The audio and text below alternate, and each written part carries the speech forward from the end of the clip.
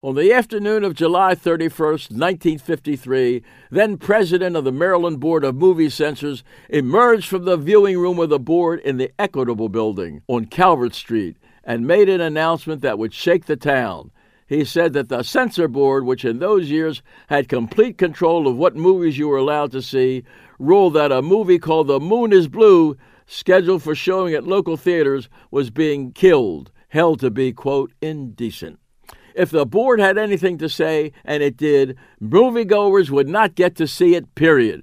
The announcement was particularly galling because some Baltimoreans had already seen the stage version early at Ford's Theater on Fayette Street and loved it and couldn't wait for the movie version. As far as The Moon is Blue being indecent, it was by today's standards about as indecent as Snow White and the Seven Dwarfs. A guy and a girl, both married, meet one day on top of the Empire State Building, fall in love and wind up marrying each other, and agree that such a love affair happens only once in a blue moon. Still, following several unsuccessful appeals to the board to release the movie for showing, the United Artists Corporation, which distributed the movie, went to court. Judge Herman Moser's opinion was that the movie was, in the judgment of the court, not indecent.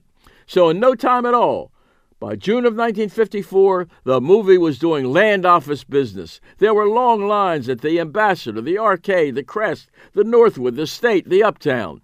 Not surprisingly, the movie owners, explaining the big crowds turning out for what really was a mediocre movie, were of one mind, that the Maryland Board of Censors, vowing that the movie would never get out of their viewing room, had labeled it must kill, and that was all Baltimore audience needed to hear. And they immediately put the movie on their list as must see.